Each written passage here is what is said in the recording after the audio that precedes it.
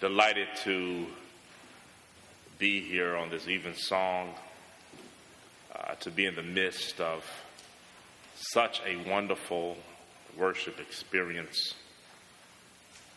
Special thanks to all that have contributed thus far. 2 years ago, almost to the day, I was getting adjusted to the first days of fatherhood. These were long nights of sleep deprivation, and I needed a boost. A strong Dr. Pepper, my favorite soft drink, didn't do the trick. I was literally walking around like a zombie with bags under my eyes to keep awake. In desperation, for the first time, I purchased an energy drink. Need to fly through the midterm, crack open a Red Bull. It gives you wings. Fortunately or unfortunately, depending on how you look at it, that's really a lot of bull. What is clear, or maybe not, is what Red Bull claims its drink can do. Here are just a few of the rather vaguely stated benefits of chugging it down. It improves performance, improves concentration and reaction speed. It improves vigilance. It improves emotional status. It stimulates, God knows I need this, metabolism. Whatever the situation, whether facing a final or battling a Brutus, the cry grows out from the tired and fragile among us, just give me the juice. When the disciples cry out to Jesus in Luke chapter 17, increase our faith, it sounds very much like a similar request for an instant energy boost like I needed as a first-time father. Jesus challenges them, his disciples, in the deep responsibility to not cause one of these little ones to stumble in sin. Not only that, when someone wrongs them, they are to forgive the person who sins against them even 7 times a day. The persistence and energy it takes to guard oneself and others from wrong and to forgive even the repeat offender is daunting. It is no wonder then that the disciples, hearing Jesus' commands, were suffering from a severe case of spiritual fatigue. To meet these demands, the disciples request, increase our faith. The demands of discipleship wonder how they can ever meet them. They recognize faith as a gift from God and ask, increase our faith. They can ask for faith. They can prepare themselves to receive it. But it is God. It is God's to give. It is during those times of spiritual fatigue that we join the disciples in wanting an energy crank shot of faith, and will try to get it in many different ways. For some, the quick fix can be found in the latest seminar book, retreat, or program that brings the rush of a dynamic spiritual high. We figure that all we need is a lot more faith, a lot more time, a lot more energy. We vow to do better, and freshly fueled with new ideas, we plunge back and forth into the grind, determined that we'll be okay, and that finally everybody's needs will get met. Who better than Jesus to ask, increase our faith, to give me more juice, to give me more stamina, to crank me up. I'm delighted as the relatively new director of evangelical mission in the Evangelical Lutheran Church in America that farther Kerbal is committed to embracing not a new mission with the latest gimmick or energy boost, but using the gifts of this great congregation so we can partner together and see what the Holy Spirit will do in Mount Airy and Chestnut Hill and beyond. Jesus uses the metaphor of a mustard seed, the tiniest of seeds, to symbolize the kind of faith that his followers should embrace. Over time, a mustard seed grows, matures, and blossoms, but that takes steady nurture, the right conditions, and a patient vision for the long term. There's mustard seed faith. That's it, but that's not enough, more than enough. How then do we get this powerful faith?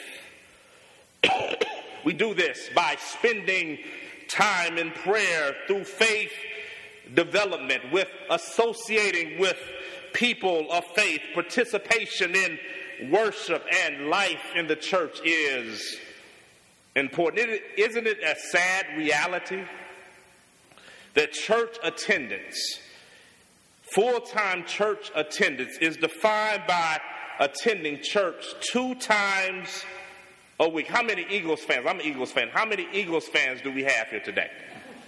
I know that you get at least 8 home games.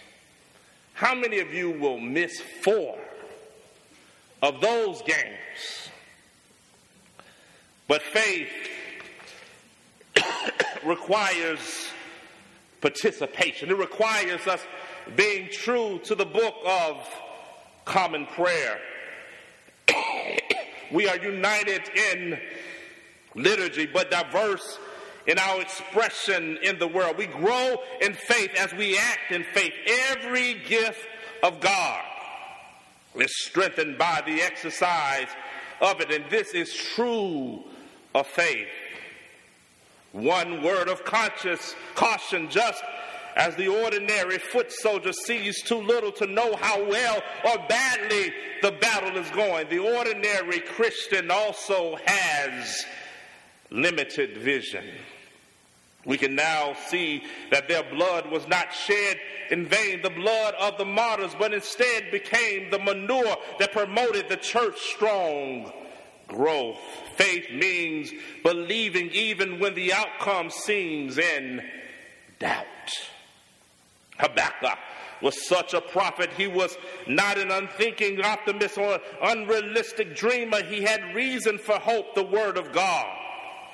God had warned the Israelites that they would be punished if they disobeyed his covenant commands. He had also promised that if they repented, they would be restored. Habakkuk did not despair. Habakkuk did not lose faith. Instead, he rejoiced in the Lord. Every Christian should be able to say, just as Habakkuk, though everything is going wrong around you, yet I will rejoice in the Lord. I will say again, rejoice, as Philippians. Let your gentleness be evident at all. The Lord is near. Do not be anxious about anything, but in every situation by prayer and petition with thanksgiving present your requests of God, and therefore the peace of God that surpasses all understanding will guard your hearts and your minds with Christ Jesus. Just as the disciples wanted to probably hear more, an energy boost, God told Habakkuk that he must wait. The fall of Babylon, the realities of his prophetic discourse of theodicy, of why evil happens, God still told Habakkuk to wait, and he said, I will stand in my watch and set myself on the ramparts, and I will look out to see what he will say to me and what I will answer concerning my complaint. And Yahweh said to Habakkuk, write the vision and make it plain on tablets, that he who runs may read it. The Lord ordered Isaiah to write down prophecy, that it may be for the first time to come forever and ever. The Lord ordered Jeremiah to take a scroll of a book and write therein all the words that I've spoken you against Israel. We must write the vision and make it plain. Someone said that God is a panoramic God. In recent times, beloved, there's a new phenomenon in 3D films, such as James Cameron's Avatar, which shows a 360-degree look at a moment in time. But in pre-19th century thinking, they had a panoramic view. If you ever been to Atlanta, Georgia, where I'm from, there's a thing called the cyclorama. And they show you a 300-degree scene of the Civil War. The psychological fact that we don't have eyes in the back of our heads, unless you're a mom, of course. As a result, we're susceptible to becoming focused on one piece, one section, one image at a time. That's quickly replaced by another. This is like the church. We focus on buildings, budgets, and bodies. And usually if the budget is right, the other two are not as important. Unlike a panorama which invites lingering and taking in the whole scope of work of art, film dictates our imagination and wants to wrap up life with a neat conclusion at the 2-hour mark. Sure, film is its own art form and a good one, but something's missing when we can't slow down enough to recognize and immerse ourselves in a panoramic vision of life, the kind of vision which God sees the world. St. Martin in the Fields, I want you to take time, close your eyes, and imagine. Imagine the things in this wonderful place, this wonderful sanctuary. But imagine that God sees beyond the four walls of this edifice.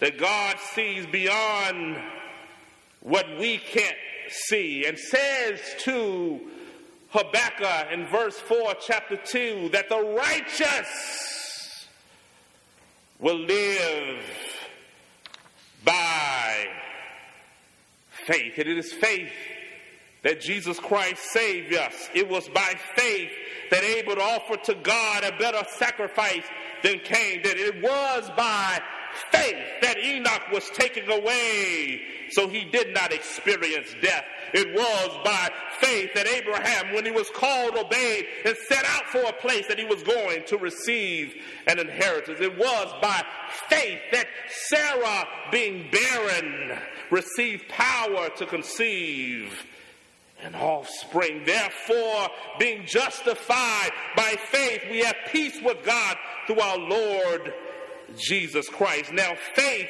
is the substance of things hoped for, the evidence of things not seen. Beloved, God is not looking for adrenaline fueled junkie superstars of faith, but servants who do the simple stuff and who do not what they ought to have done without seeking the head rush of a reward. Here's the good news. The more daunting the task, the more weak we may feel, the more God can work in us and through us if we have only faith. Faith is not our ability to do the job, but God's ability to do the job through us. And we know that with God, all things are possible. Do I have to have Enormous faith. Do I have to go to church? Do I have to speak in tongues? All we have to do is to have a small faith of a mustard seed and to slow down, take care, and make ourselves available. Like the prophet Isaiah in Isaiah 6 says, "Here am I, send me."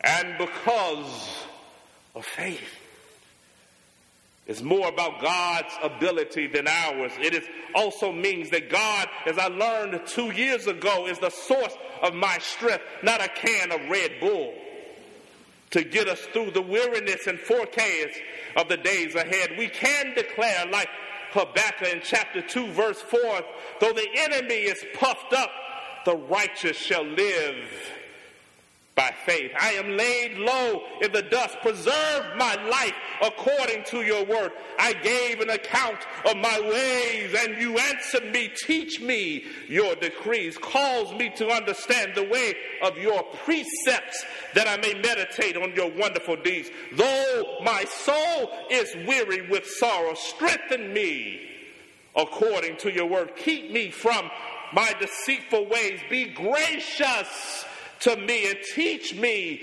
your law. I have chosen the way of faithfulness. I have set my heart not on Red Bull, but on your laws. And with that, we will do more than what we can imagine for what God has in store for this great church and our wonderful community. Amen.